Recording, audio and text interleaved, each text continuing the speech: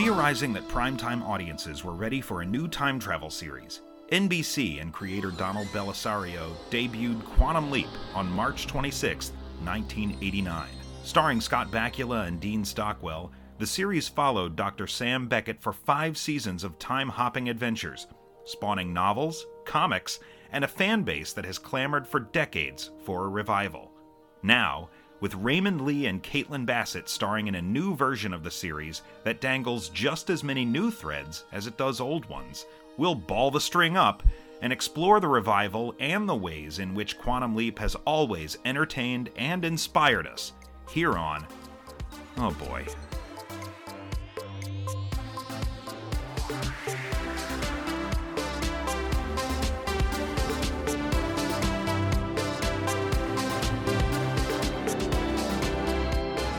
Oh boy, it's a Quantum Leap podcast. My name is Nate, and the ex-cop to my hitchhiking angel is Brian Martin. Oh, I'm the ex-cop? Yeah. All right, that makes sense. Actually, yeah. Hard drinking, down on his luck. That's right. Lives with his sister in a retirement community. That's me. Well, listen, we've been off a couple of weeks in solidarity with the writers and the actors strike. That's it, yes. Yeah. No. Okay. I'm kidding. We're scabs over here. We crossed the picket lines a while back. We got to buy some time because I don't think Quantum Leap's coming back anytime soon. I don't know that any network television shows are coming back anytime soon. I actually have news on that. Oh. I saw an article just yesterday that NBC is in really good position, considering. So they'll be able to properly exploit their performers and writers in the fall season. Exactly. That's what I was getting at. You don't want to root for the studios in this scenario, but I think they're going to premiere on October 4th. Oh, October 4th is the date, and they think they have enough episodes to get through Christmas. Right. So television exhausts itself by Christmas. Well, season 2 is only 13 episodes. Oh, really? They got to earn their keep still. Yeah, You'd I guess think so. They would have proven something by now, but all right. Okay. I've got about 1 million things I want to talk about, so I think we need to shave it down a little bit because I think I could be here all night. Probably. This is what happens when literally every single piece of pop culture that comes out in a calendar month has something to do with time travel, and we're talking about a time travel series. So, True enough. Nate, go ahead. The real reason we were off, I was on vacation this past week or so, and it gave me a lot of time. Dove into some comic books. And I picked up the Batman 89. As we were talking about The Flash, I think, in our last episode. That's a really solid book. Wonderful. So it's Joe Quinones on art. Mm-hmm. He's perfect artist for this book. Sam Hamm, screenwriter of Batman 89, on writing duties. Right. If you, like me, ever wanted to see the outcome of Billy D. Williams' Harvey Dent becoming Two-Face, boy, do I have the book for you. It's great. Yeah. Very, very good. It's the world where I will allow changes to my Batman canon. You know what I mean? Yes. Yeah. Burton's Batman is its own universe that gets away with a lot of stuff. When you think about the way they treat the Penguin and Catwoman, this iteration of Robin that they introduce that I think was cast as Marlon Wayans, if I'm not mistaken. In the original outline for the third Batman movie, I think it was going to include... I think the first one, I guess you're right. He got hired for the first one, expected to be in it, then expected to be in the second one, and then expected to be in the third one, and we got Chris O'Donnell. Tim Burton left the project, right. And then that was that. This movie picks up on that. I read it when it was originally released, this Batman 89 series. Duke Thomas was the Robin, or was he... Drake was his name. Drake was his name. Okay, yeah. All right, okay. They don't ever call him Robin. They just really hint at it. And of course, he's got the R on his chest and whatnot. So he's Robin. But it's a really interesting take, folks. If you haven't, I would advise picking that up. It's got the feel of those movies. I can try and read some of that dialogue in those voices. For sure. It works. For sure. It works. After seeing The Flash and really wanting to see Michael Keaton's Batman again, it was a welcome experience. Yeah, it definitely scratches the itch. Yeah. I got the Django Zorro crossover. that was done by Quentin Tarantino and Matt Wagner. Yes. Have you read that? Which I did not read. I did not read this. Okay, yeah. That's definitely worth picking up as well. Another situation where if you've seen the movie well enough, you can hear the voices in your head. It's amazing that he's able to blend those two, and Quentin Tarantino considers it the sequel. So that was a lot of fun. Yeah, I really need to check that one out. Yeah. And lastly, I have seen Mission Impossible, and of course, Justified just came out. Oh my God. Yeah, So Nate, this is like Nate's week. It is. It's incredible. And like I said, we can't delve into all of these things, especially given that you wanted to touch on Indiana Jones, if I'm not mistaken. Yeah, boy, it feels like a lifetime since that came out. Well, I will say that I was watching Mission Impossible Dead Reckoning Part 1, and I was looking for a reason to bring it up on this show. We don't need a reason. All right, well, the villain in this movie is an AI that has pretty much sentience, right? Mid-Journey, if it was worth a shit. That's what the villain Mission Impossible 7 is. And at multiple points in the movie, characters reference that they need to get down to its source code. And I was like, so maybe that's our inroad here, because we talked about the movie Source Code a few weeks ago. This invokes the title of Source Code. What is a source code? I don't honestly know. Yeah. I don't know what we can talk about with regards to Mission Impossible 7 other than the fact that, holy God, just go see it. Yeah, it's really great. Nonetheless, Indiana Jones. I have not seen this movie, but I am also not opposed to spoilers. Okay, well, speak with abandon, my friend. Man, so this movie chatted me that I needed to see this movie, and then you didn't. I didn't. We even had an extra week, and you didn't. I was reading comics. Okay, and you were on vacation. I understand. I was on vacation. Yeah. First of all, Indiana Jones: Dial of Destiny. It's way better than you've heard it is. It's a very, very fun, enjoyable indie movie. Yeah. Okay. The third act is absolutely bananas. That's what I have heard. And does involve time travel. But what makes this interesting is that the MacGuffin in this movie is the Antikythera, or the Dial of Destiny in the title. Archimedes designed this. Right. For purposes unknown, but former Nazi Jürgen Voller, played by Mads Mikkelsen, who's great in everything, has determined that this is going to be the device he uses to travel back and, spoilers, get this, kill Hitler and supplant him as the head of the Nazi movement so he can avoid making all the mistakes that Hitler made. Right. Voller assembles the dial, flies into a fissure in time, and emerges where?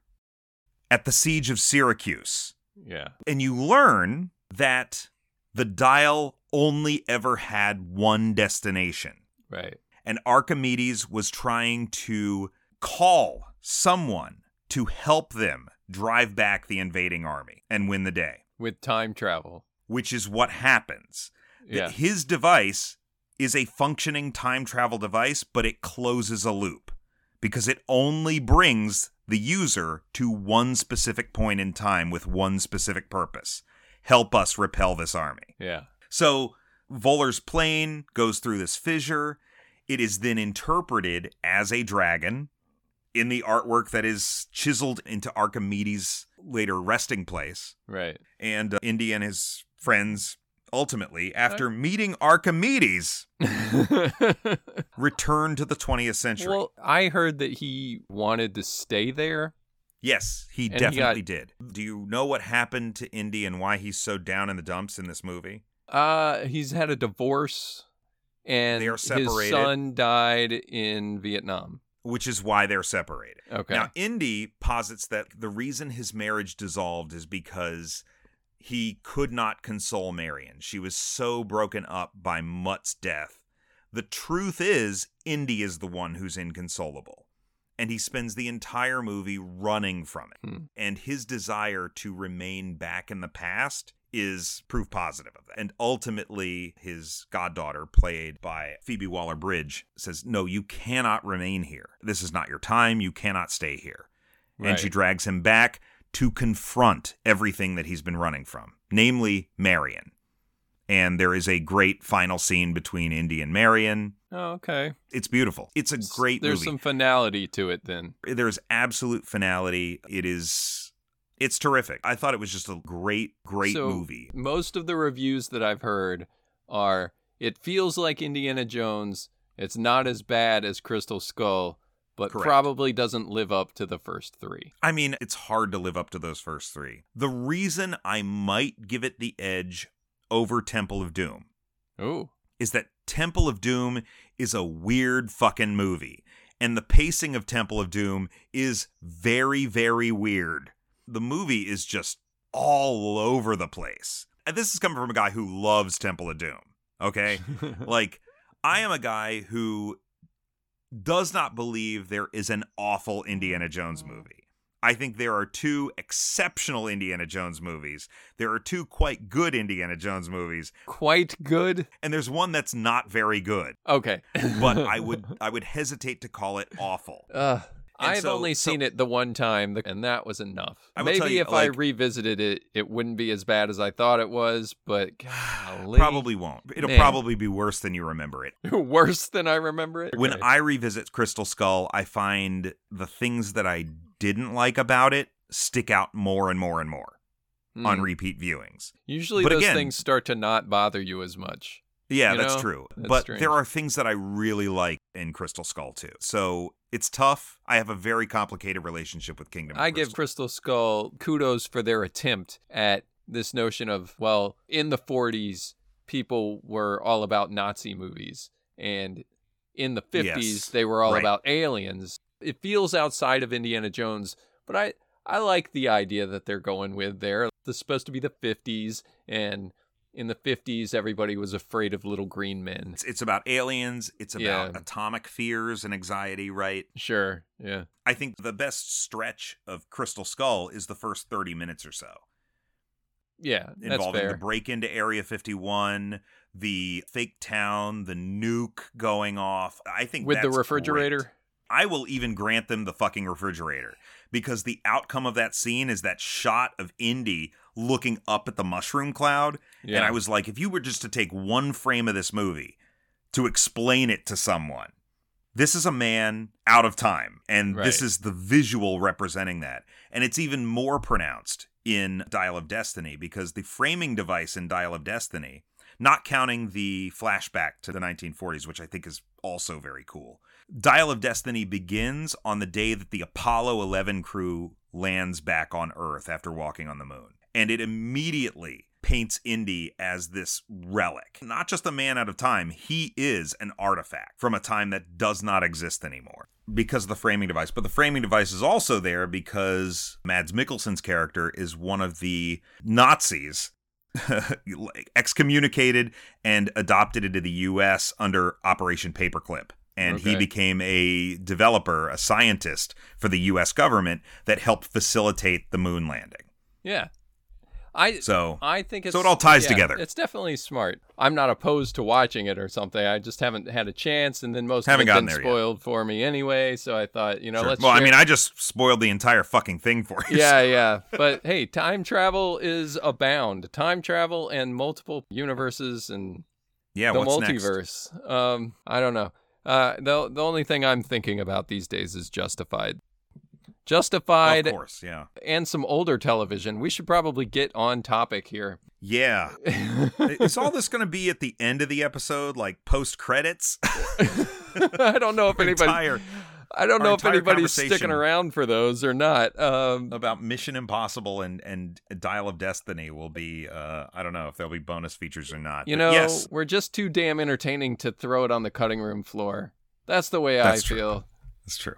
Too lazy to cut it out. I'll move it to the back, but people need to hear these conversations. I think so. No, I think so. That's how you get them in, especially on a week like this, because I'm going to go out on a limb and say most of our listeners have very limited experience with the show we're going to be talking about this week. I know almost a certainty. I knew far less about this show than I realized I did. Than you thought you did. I've never seen an episode of this show until we did this. Wow, okay. I was only really familiar with the concept everyone from my generation knows what Highway to Heaven is, but I don't know how many people actually watched it or remember it. They're mostly dead, Nate. They're like the people in that nursing home in this episode. Are you claiming I have one foot in the grave over here? What I'm saying is I used to watch it at my grandparents' house. And is it a crime for me to like this as much as I did? No, not at all. It's amazing. It's so good. I don't know what you expect going into a show that debuted in, what was it, 1984 or something? Yeah, something to that effect, yeah. Kind of cold turkey like this. But straight out of the gate, the intro of the pilot episode of Highway to Heaven, no characters speak for about 2 minutes. Yeah. And it is just Michael Landon on a street trying to hitch his way to somewhere. Right. And the pace is so glacial. Yeah. And nothing is happening. In a good way for me. I love stuff like this. Yes, it is somehow extraordinarily engrossing. Yeah. The whole thing is just so good. like it's just stunning watching this. It's like, man, wow. If you guys are starved for Hollywood entertainment, Hollywood content, what we're advising is to go back and watch Highway to Heaven. You know, just start back in the 40s with like the Colgate hour or whatever and just work your way up from there, guys. Classic television, there is something to be said for it. And this week's watch of the pilot episode of Highway to Heaven is proof positive of that, I think. Absolutely. Did you work up a synopsis as we're prone to do here? Or Well, okay, so here's the deal, guys. We're talking about Highway to Heaven this week because we've mentioned it multiple times during the first season of Quantum Leap as sort of this archetypal show that involved a wanderer and his faithful sidekick going from place to place, perhaps putting right things that were going wrong. Right. Something that Quantum Leap owes itself to, certainly. Highway to Heaven ran for 5 seasons, from 84 to 89. I find that really interesting. 1989, it is very interesting. That show goes off the air and Quantum Leap comes on the air. Presto, here's our new Highway to Heaven, right? Like, it's too coincidental to be happenstance, guys. I have to believe that they were looking for a specific replacement for this show. Now, I didn't look at the numbers on this, but I feel like it was a huge deal in the 80s. Yeah, I mean, it's... I don't know what the ratings were on it. Yeah, it's something that stood the test of time in that people remember it. I think if... Oh, sure. Even those who haven't seen it, you know, if you say Highway to Heaven, I think they know... Oh, that was an old television show. At the very least, they can place it there. And it ran, like you said, 6 seasons. That's nothing to sneeze at. And very much in the Quantum Leap kind of mold of people going from place to place and helping others. It's one of those altruistic shows that has no motivation behind it other than do the most good for the most people. Yeah. One could even say that Quantum Leap is more in the mold of this show. Yes. Oh, yeah. This is a blueprint, I would say, a precursor to what ultimately becomes Quantum Leap. Even down to the concept in Quantum Leap that's revisited multiple times in the original series of who is responsible for Sam's leaps. Right. Is it fate or time, or is it God? It could be God. Right? Yeah. The original series seems to draw a conclusion there by the end of the show, but there's no questioning the genesis of Highway to Heaven. They lay it all out on the table. They make it very, very clear. So Michael Landon plays Jonathan Smith.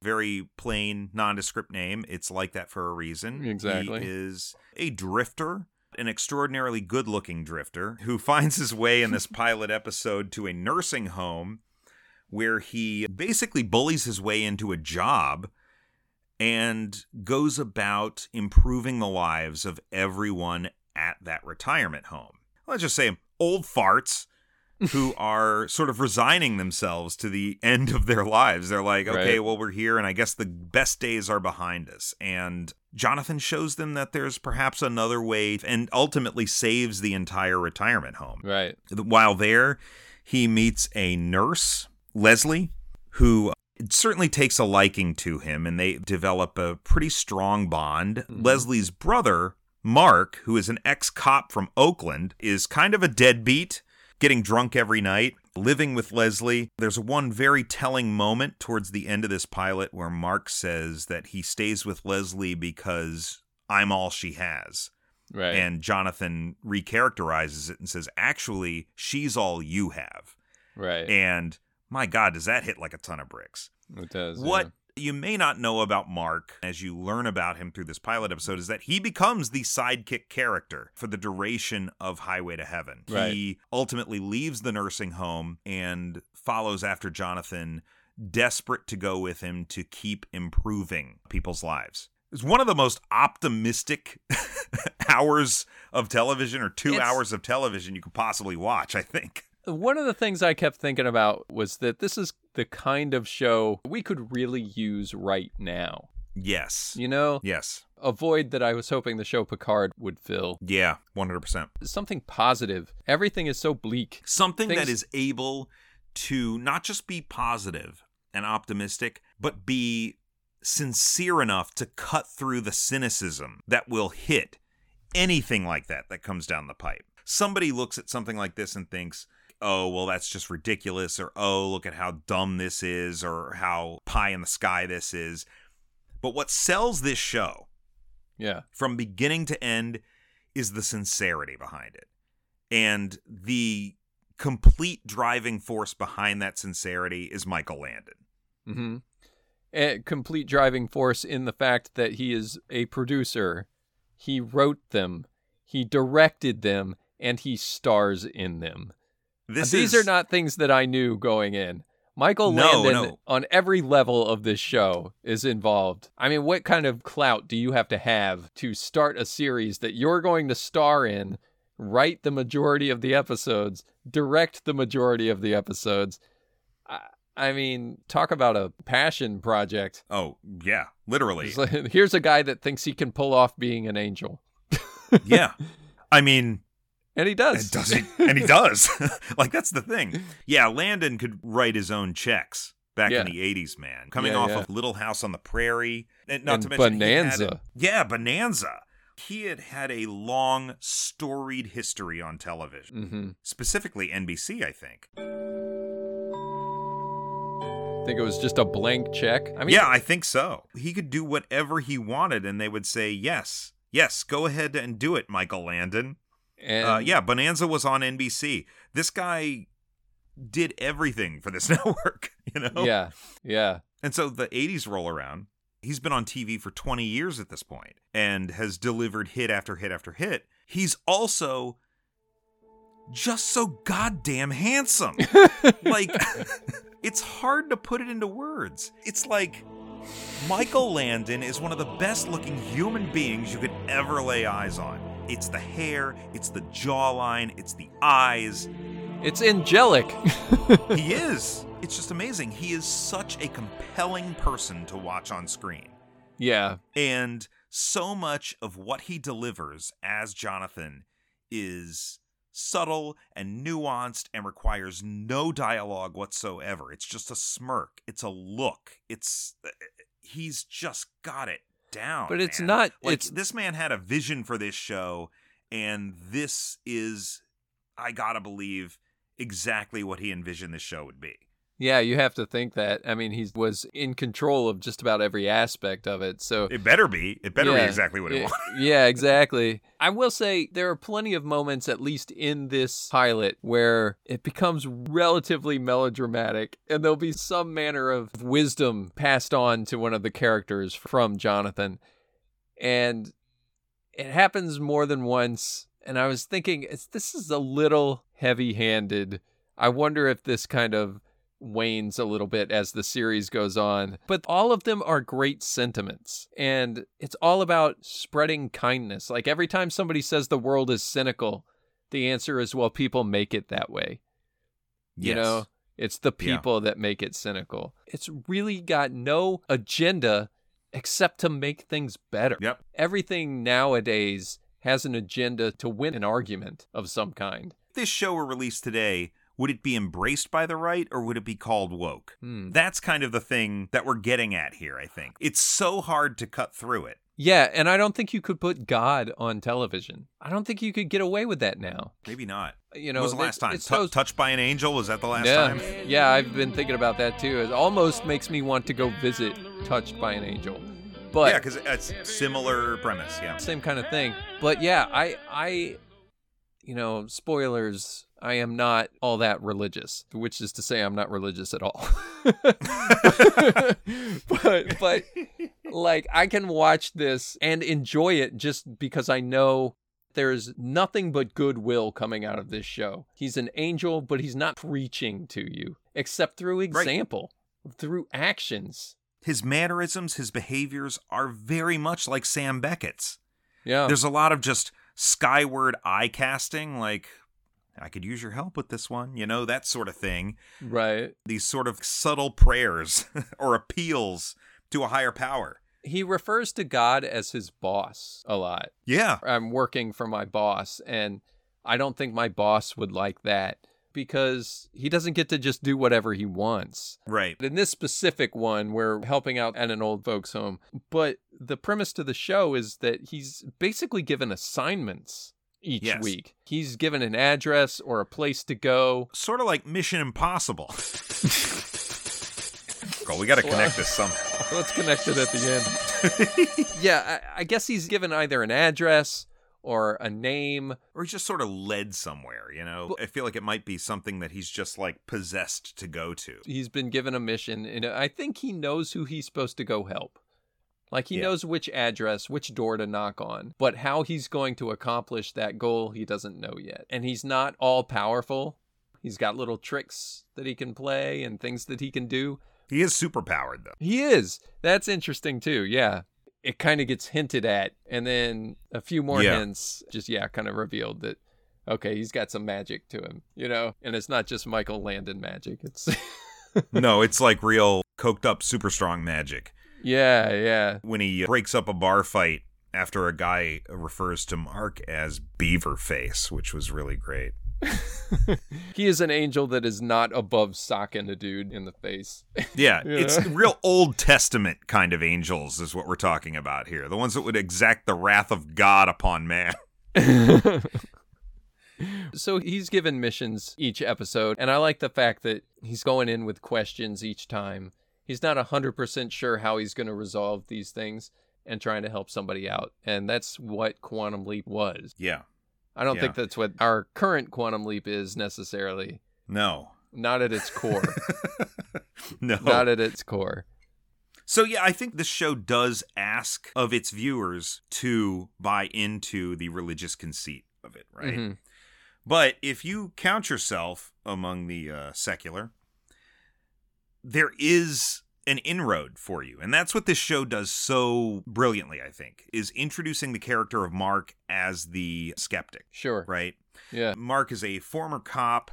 He knows a con man when he sees him. And he looks at Jonathan and thinks, this guy is a con man. One of the best sequences in this pilot involves Jonathan coming over to Leslie's place for dinner while Mark breaks into Jonathan's place to kind of find out more about him and finds it completely empty. There's nothing in the dresser drawers. There's nothing in the refrigerator. And while he's in there, Jonathan comes back to get some, what was it, sour cream or something out of the fridge. Yeah. And Jonathan opens the door, pulls out sour cream, and leaves. Mark just looked in there. There was nothing in there, right? Right. And that leads to Mark and Jonathan's confrontation where Jonathan kind of comes clean with him. Look, I'm an angel, and this is what I'm here to do. And of course, Mark doesn't believe it. Right.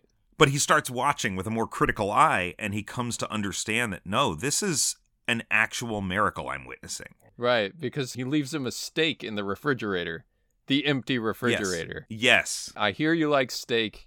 Feel free to eat at my place. There's a steak in the refrigerator. It's a glorious steak. That's all that it would take for me. Turn water into steak, and Jesus, you got me. Yeah. You know? But Victor French as Mark is a really great avatar for the audience. in a Sure. situation like this, because this is going to cast a wide net. You'll have the believers who watch the show that are just, praise be, Michael Landon is an angel. And then you'll have the people who look at it and say, like, I don't buy this premise, but that's the reason Mark is there, right? He's there to kind of shepherd you to understanding and relating to this scenario and just saying, like, look, I can't explain it either. But what I know is that something very, very important is happening here. And let's go along for the ride. He's a great avatar for the audience. This is a pilot that, I was about to say, this is a pilot that rivals the pilot to Sliders. I'm going to go out on a limb and say this is probably better than the Sliders pilot. In functioning as a pilot, I would say it's on par. I really believe that Sliders pilot, regardless of the outcome of that show, is structurally exactly what you need a pilot to be. No, that's true, yeah. As is this. So, very slow burn open. But when you do get there, and his first interaction with a human being, and the guy's unwilling to give him a ride to a place that he's already going for free. He says, $10, and I'll take you where I'm already going. And he turns it down because the world needs kindness. You know, there's nothing wrong with a little kindness, friend. Yes. And basically, thanks, but no thanks. And the driver moves on. And what happens? But his engine blows out. Trouble with your truck? Trouble with your truck. And he helps him get it started and continues to hitchhike because he didn't do it for the ride. He did it because the guy needed the help. That tells you everything that you need to know about what the show's going to be. It's a great opening scene. There are two things in that scene, though, that I thought were kind of amusing. One, the 80s were a time where a man who chose not to pick up a hitchhiker deserved to be punished for that. But two, Jonathan's line to him after he repairs the truck is so good. He says, a truck's like anything else. You treat it nice, it'll treat you nice. Right. That's your Old Testament God. That's like a little bit of sugar, but there's a threat. You know? Then the best part of it, Jonathan, as he's leaving, says, I'll be seeing you again, Clyde. I'll see you again, Clyde. And walks away. It's like, oh my God. Yeah. That's great. That kind of leads me into, I was watching with the expectation that he'd be there to help one person. You know, the way Quantum Leap, he's always there to help a person or stop a thing, like one single thing. And he's gone to this retirement home, and they just keep introducing characters that are in a bad way. Every single last one of them. Yeah. Into the final scene, it's like, wait, who was that? Even Clyde, when he says, oh, I'll see you again, Clyde, I'm wondering, oh, well, is Clyde the one he's there to help? And as the story develops, I start to wonder, you know, is it the old lady that's expecting her family to pick her up? Is it Clyde? Is it Leslie, the nurse that you mentioned? Mm-hmm. Is she the one that needs the help? Is it the owner of the retirement home who just needs his perspective on the world shifted just a little bit? Is it Mr. Gold, the ancient horn dog that he sets the women in the nursing home? Like, horniest son of a bitch. That guy he's great. Me he's up. So great. When they introduce him for the very first time you see him, and he just kind of leans into the room. He leans into the room, stares at the camera for a second, and the woman in there says, "Get away from that door, you pervert!" Yeah, and then he just slowly slides out at the same speed that he slid in. It's hilarious. He's so great. Yeah. That was great. But, you know, just another character that's there. And I'm thinking, now, which one of these people is he helping? And it pulls off what Paging Dr. Song could not do. Yes. They tie all of these characters together. Michael Landon, the angel, Jonathan Smith, ends up helping all of them by the episode's resolution. And the story all comes together. You've got all these different threads going in all these different directions. And every single character I actually cared about, they needed a helping hand. Like, can you just imagine, would a show like this even survive today? with the religious undertones, like I said, I don't think you could put it on TV. It would wonder. immediately become divisive. Yeah, it's tough to conceive of something like this succeeding in our modern social environment, even with a character like Mark there to act as a sort of mediator. Sincerity is so hard to gauge for most people now, and I don't know if it could succeed. I think that's why we need it on television, though. Yeah. We need our popular culture to lead.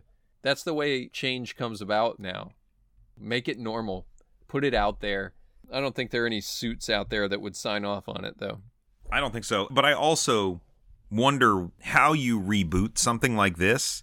We talk a lot about the chemistry that Scott Bakula and Dean Stockwell had.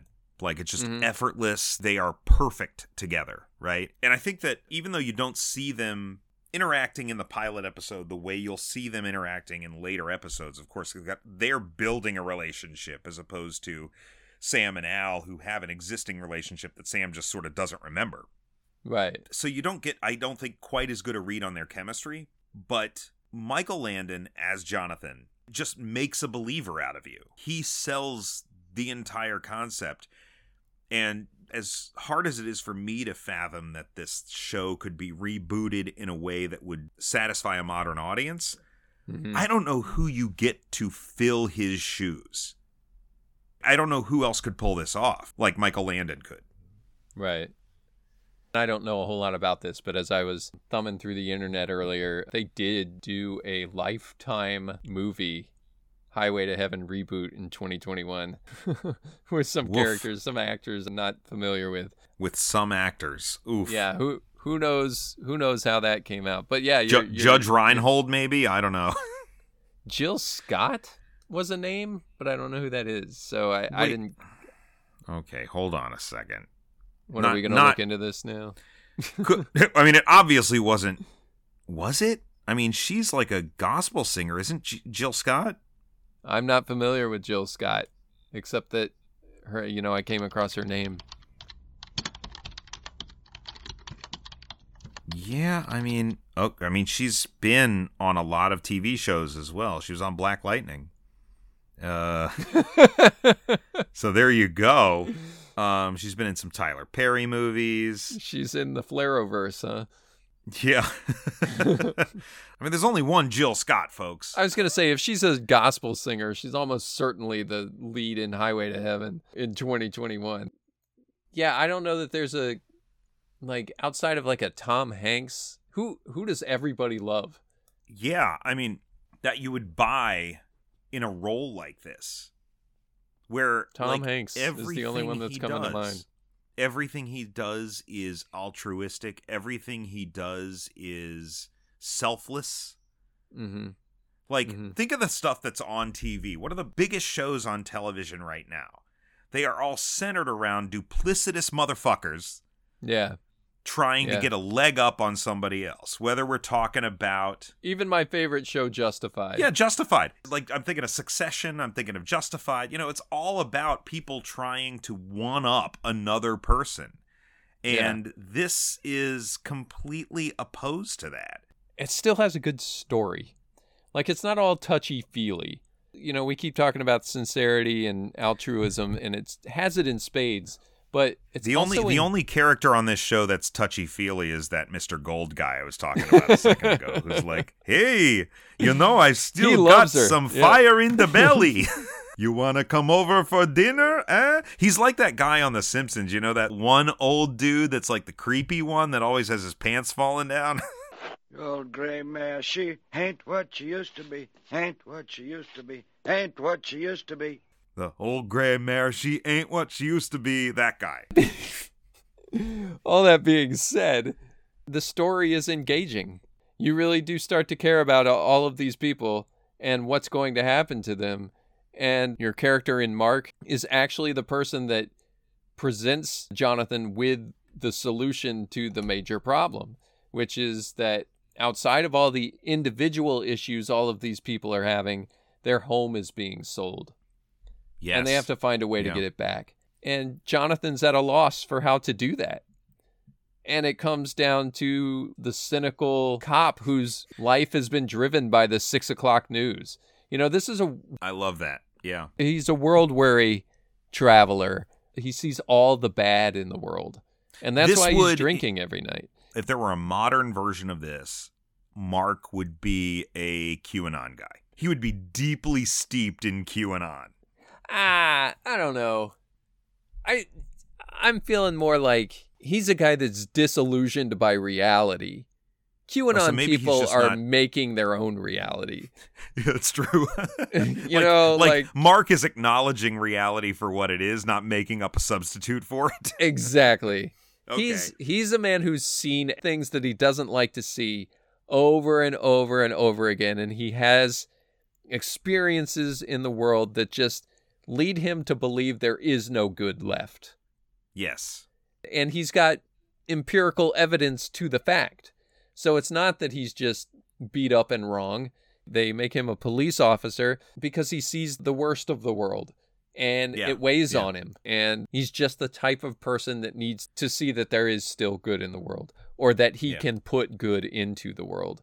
So he's the character that Jonathan Smith affects the most change on. When you have a protagonist, they either need to go through their own character change or affect that change in someone else. That's the character in this singular story of the pilot, with the grace of God. Because God allows him to do that. Yeah, it's actually a really beautiful bookend.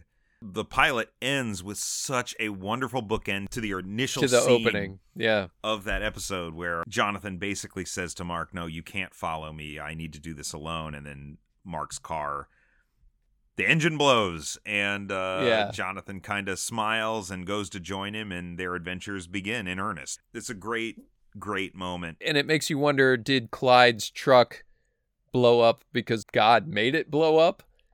The implication at the end is certainly that Mark's car blew a gasket because God's saying it's okay to bring this person with you. Exactly. Because it's one of the things that happens earlier in part 2 is, and you were kind of alluding to this a second ago, that in order to save the nursing home, Jonathan's like, I don't know where we get this money. And Mark's like, hey, how about gambling at the track? and Jonathan's like, are you kidding? I'm an angel. I can't do that. I don't think God would like that. Right, yeah. And so they go down to the track and, by divine intervention, I suppose, win the money. But it's clear that God is trying to communicate to Jonathan through action, right? And so by the end of that episode, where Mark's car has the engine trouble, it's a signal from God to Jonathan that says, no, you need him and he needs you, and you guys need to go on this journey together. And it's also just a great moment of show don't tell. Yeah. Like, the story is right there and there's no dialogue to drive it. It's just an event, and you're like, isn't that great? Isn't that great? I think we both watched this on the Peacock streamer. Oh, 100%. This was a, what are we going to call it? A cockfest. Yeah. Sure. Okay. That's what Michael Landon would be calling it. He's like, welcome to the cock. Yeah. I'm Michael Landon. Point being, the opening episode 1, the pilot, just like you said, it just kind of opens with clouds and the hitchhiking. The second episode opens with the title crawl that the show will ultimately have. And in that, it shows Mark picking him up as a hitchhiker and the two of them driving off together. Yeah. And for me, that was a spoiler. Spoilers. Yeah, Spoilers. I mean, this is going back to a time where, like, pilots were just 2 hours long, and it was not split up into 2 individual episodes the night it premiered. It was just 1 2-hour episode, so that didn't exist.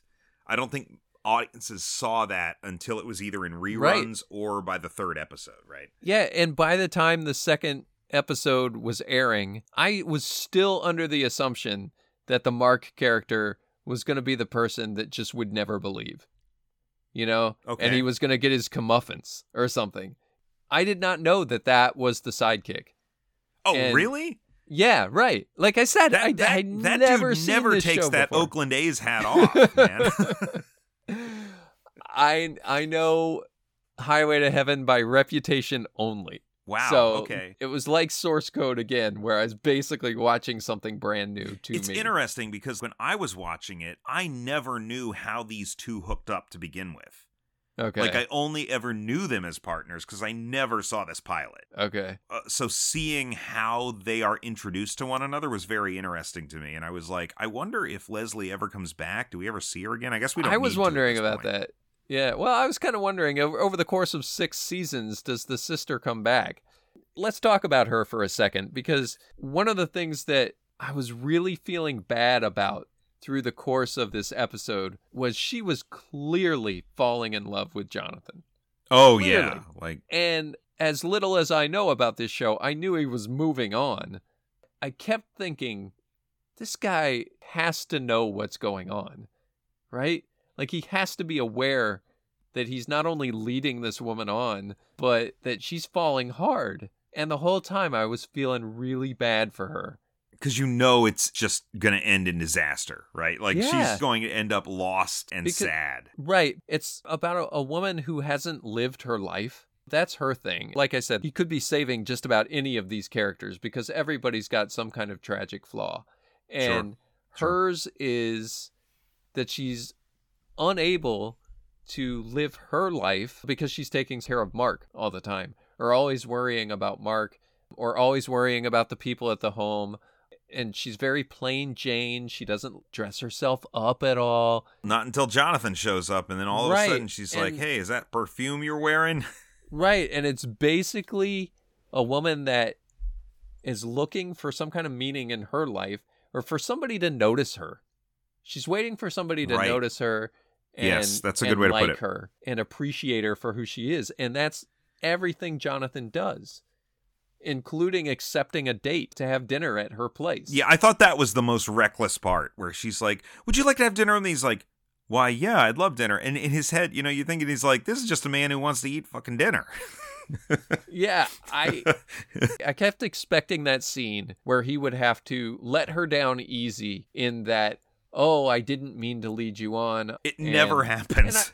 Yeah, it doesn't happen, thank goodness, because it would paint him in a very poor light, or at least one that's just completely blind. Right. But by the end, as they start to resolve this character, you're okay with it because they give her an alternative. And Yeah. and you come to understand that what was holding her back really was just Mark. Yeah, Mark and herself. She Yeah.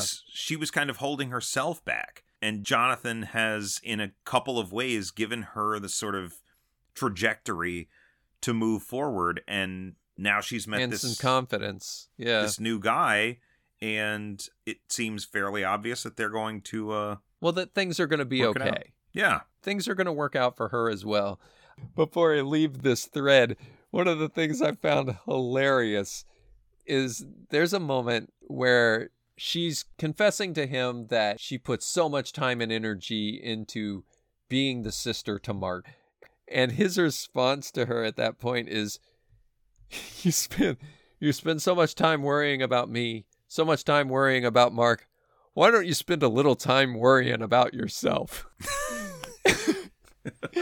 And delivered a different way, that could very easily just be, why don't you start worrying about yourself? Yeah, huh? Why don't you worry about yourself for once? Yeah. Yeah, it sounds super callous. On Yeah, the it page, really it's does. easy to look at that and think, like, what a D-bag. But again, Yeah, it made me and I mean, crack up. of course, Michael Landon wrote the episode too. Like, he knew what the intention of that line was. Right. But he delivers it in a way that's like, that betrays that his concern is for her. He's being sincere about that. Hey, look out for number one. You know? Yeah. Why don't you Like, spend a little time worrying about yourself? That whole adage that you have to love yourself before you can love someone else, you know? Yeah. Yeah, absolutely. But the sheer verbiage of it delivered by anyone else. Would have been just would Yeah. have landed flat. Yeah, exactly. So speaking of loving people and learning to love yourself, I got to talk about what is maybe my favorite, albeit the goofiest scene in this entire pilot. I think the goofiest scene is Mr. Gold leaning into the doorway. That's my favorite. Goofy. But to what are you referring, sir? This scene stands out because it's, I think, more or less completely unnecessary. This is the one scene that you could give it some thought. You could excise from this pilot and change absolutely nothing about it. The purpose of the scene could have been reallocated to another character, and the plot could have gone on without it. What do you think? Maybe the banker that actually owns the rights to the place? Bingo. Okay. As they refer to him, Old Man Sinclair, who owns the place. Yeah. He works in a high-rise downtown. Right. Jonathan goes to visit him to try to appeal to his better sensibilities about not selling the home that all of these poor old folks are in. Jonathan goes in. Sinclair's on an exercise bike, looking like a complete 80s schlub. Right. But what I love about this scene, I actually kind of love this scene because Jonathan goes in and is immediately dismissed by Sinclair as, you need to get out of here, you're not supposed to be here. Jonathan refers to him by his high school nickname. Right. It's like a Rosebud moment. Right. You know? Right. Sinclair's like, my God, nobody's called me that in so long. In fact, in this scene, I made a note that Jonathan is unnervingly wholesome. Well, that's his thing, is he's privy to information about everyone. He's omniscient in a way that a character normally isn't. Yeah, and basically knows, in the end, how to manipulate people if necessary, like he does here, this particular character. But he does try. This is really Michael Landon thumbing his nose at Wall Street. Oh, for sure. And the drive to value financial gains over family and over the intrinsic stuff that the soul needs, right? Yeah, right. So Sinclair mentions his girlfriend from high school. They always pined over each other. He left her behind to pursue a career in finance, and they never really consummated their relationship. Yeah. And Jonathan lets him know. He says, how is she doing? He's like, oh, she's dead. And as if that's not enough, as Jonathan's going to leave and Sinclair has said, we're still selling the old folks' home. It's $116,000. Doesn't seem like much, but okay. He asks, adjusted for inflation, that's gotta be... Yeah. He says, did Allison get married? And Jonathan says, no, she waited for you. I guess you were busy. Yeah. I was like, oh, like, what a burn, man. Yeah. What a burn. Yeah, it's a burn on that character, but, like, that's what the 80s was, man. Wall Street with Charlie Sheen. Sure. Greed is good, this whole idea. You know, the Sinclair guy just buried his face in a pile of Coke 30 minutes later. It's kind of a Scrooge and Marley situation. Old Scrooge, he loves his money because he thinks it gives him power. That's a really good way to look at it, yeah. Highway to Heaven is designed to be counter-programming to that 80s mentality. And it does it well. With again, Absolutely. with engaging stories. I am honestly surprised how much I liked this show. I know I came up with this topic, and I said, we should do this. I had my doubts. Yeah, and, listeners may still have their doubts. I'm sorry. Sure. But I don't know. But I thoroughly enjoyed the 2 hours of television. And thoroughly. Glad we did this. Like, it's a good watch. Yeah, highly recommend. I am kind of flabbergasted by how solid, by just an objective metric. Right. This is really good. The two shows that we've watched that we consider Quantum Leap adjacent, they've had 2-hour pilots. Both of them. Yeah. Sliders and now Highway to Heaven. And they definitely have enough time to tell a long story. That being said, I liked this enough that I've watched the next episode. And I won't go too far into it because we're running long again, but it's a smaller story. They have the hour and they tell a story about, get this, a kid that's dying of cancer to a single mother who's already lost her husband. Woof. And it's not where the angel comes in and decides, no, this child will not die. I will take away their cancer. This child must die. That's the conceit. is like, this is part of God's plan, is that this kid is going to die. And how do they square this? And the thing that I like about it, like I said, without delving into it too much, is it's about dealing with situations that you can't fix. And there's no use of God to change things. God has spared you. You now live. No, this kid's going to pass from cancer, and these characters have to figure out how to deal with that. And then simultaneously make it part of a plan. The mother is just unconsolable. Like, why would God take him from me? I love him so much. And the response is, maybe because God loves him too. Oof. Man. Like... Okay, all right, yeah, I want to watch more of this show. Yeah. I'm going to do it. If you find the time. Yeah, that's the trick, isn't it? Yeah, that's the trick, is finding the time to do this. But boy, I don't regret it. I don't regret it. I really enjoyed it. It's so much Quantum Leap. And like I said, for anybody that feels like we're going a little too gushy with this, there is a brawl in an alley. That's true. And that's where Michael Landon shows off how coked up and super strong an Jonathan angel can is. be. Yeah, right. He's Yeah. got superpowers. If you like superheroes, folks. If you like superheroes. If you like superheroes, hey, it's not... with feathered hair, then... He's got godlike powers. Yeah, that's true. God adjacent. Not so adjacent. But yeah. All right, so since we're talking about that alley fight, Okay. there's a guy in that fight that tries to punch Jonathan and fails. Like, he punches him across the face, and Jonathan just turns back and throws him across the floor. And he says, I turned the other cheek. Yeah, Oh, because man. he let him hit him twice. Yeah. Before I knock you on your ass. That's how you know it's from the 80s, because they even got action one-liners into this religious TV show. And it's right after that in my notes where I wrote, this show is sort of delightful. Sort of delightful. So, yeah, great stuff. Great stuff. Do you have any recollection to what it is that we're doing next week? Not remotely. And now I'm afraid. Okay, well, I don't know if we're going to be able to pull this off yet. Our expectation on the schedule, folks, was to next week review a Quantum Leap comic book. Oh, boy, I don't know if we can pull that one off. We got to find those first. You don't think you can get one in the next week? I have some in my collection. I'd have to dig them out. These puppies. I don't know. I may need to go into like one of those sketchy-ass websites to find them. Okay, so if we can find a way to pull this off, otherwise, we'll come up with something. We'll do the Quantum Leap comic book. We'll figure out a way to make it work. If nothing else, I'll read it, make some notes, and mail mine to you. There we go. And then you can read it. And you guys, while you're waiting for us, watch some Highway to Heaven. Oh, do yourself a favor.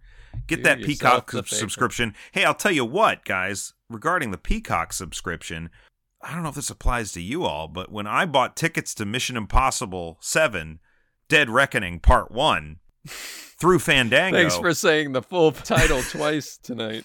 I got an email offering me like 3 months of Peacock.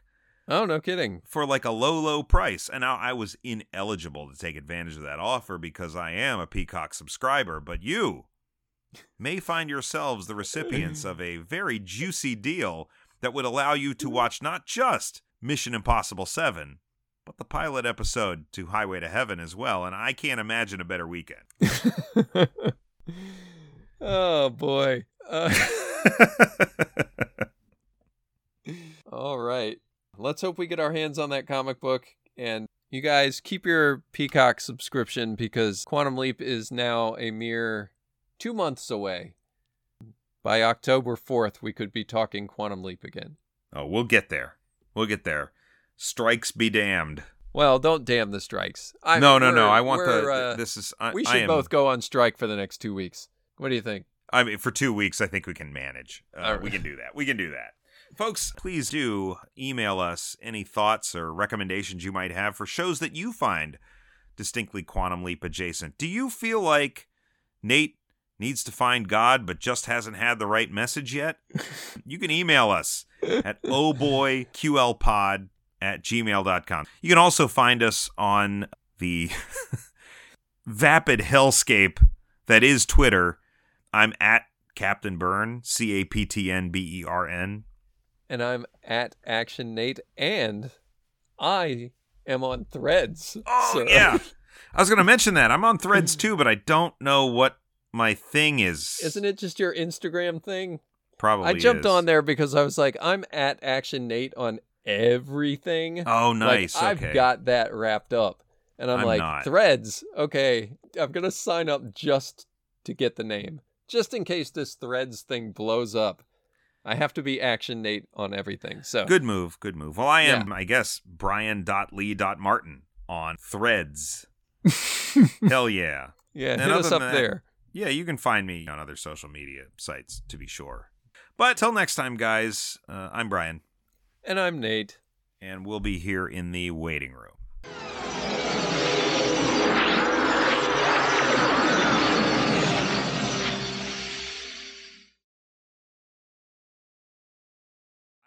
Talk about with regards to Mission Impossible 7 other than the fact that, holy God, just go see it. Yeah, it's really great. I am one of the very few people. I feel like Fallout was a step down. Yeah, you are in the minority I on am that, aren't very you? much in the minority there. I didn't realize the love for Fallout until this movie was coming out and everybody was putting their letterboxed rankings up. And I was like, that's the one. Like, for me, I think Rogue Nation's probably my favorite. Oh, no kidding. Now. Okay. I thought 6 was everybody's favorite. No, I don't think Fallout's my favorite, but I also, in fairness, think I only saw Fallout like one time. So the thing about Fallout, I don't want to say I didn't enjoy it. I had a good time, but it was a little bit of a letdown for me because it really just feels like a big action movie, which, you know, okay, it's Mission Impossible and those are action movies. I get it. But it didn't feel very spy-like. Sure. It just seemed like Tom Cruise going around doing a bunch of stunts and fighting. And the impossible plan was to, like, run one truck over with another. Like, that was the big trick was I'm going to drive out of this alley and smash my truck into his truck. With Mission Impossible, That's a fair point. I really want some kind of super intricate plan. Like some kind of subterfuge has to exist. Yeah, absolutely. 7 achieves that in a way that's very, very interesting, I think, with Grace and her accepting the role of a different character in the movie and having to play up to that. And it leads to a very tense sequence, I think. Yeah. The best Mission Impossible movies all incorporate something like that where you're just like kind of on the edge of your seat, not because of the action, but because of the intensity, possible outcomes and the intensity of this very quiet moment. Yeah, that's what I like so much about the first one. Oh, yeah. But yeah, this has my Mia Calavici in a starring role there. As chairman of Paprika, Seed just find her. He saw this at a screening and then messaged me and said, happy to report that Haley Atwell is prime USDA certified in Mission Impossible 7. And I was like, yes, she was indeed, wasn't she? She's great. She's great on a lot of levels. But there is one thing, and I think any Paprikans out there may have seen this on my feed, but when did the IMF become the A-Team? It seems like the rogue agency is kind of part of the process now. Yeah, it doesn't even feel like an agency anymore. Isn't it just... No, it just feels like dudes. Just Ethan, Luther, and Benji, right? Like there's nobody else. That's definitely what it feels like. And he didn't report to anybody. He snuck into... There's that guy that drops off the quote-unquote food at the beginning of the movie who's clearly an IMF recruit. But, right, but what is the structure of this agency? And does the Nobody agency... seems to know it exists except for Kittredge. Exactly. The head of the NSA and the head of the CIA, they're unaware of the IMF, which was just having like governmental meetings about their activities in Rogue Nation. Sure. It's like, what happened to this? And that trainee or that recruit at the beginning, Ethan was... He's like a DoorDash guy, yeah. Yeah, and Ethan was having to direct him on what he was supposed to be doing. Super nervous. Yeah, super nervous. It was clear that he had been recruited probably by Ethan in some regard. So I think the IMF has been disbanded, maybe? And now it's just totally Ethan, off the books. Maybe. And Kittredge is just like, I got to reach out to this guy, which is basically what the A-Team was. That's true. So, one of the things that has struck me about these films over the last 20 years, 30 years, however long they've been going on at this point, is that we haven't really had an IMF team since the first movie, like a traditional Mission Impossible TV show style IMF team.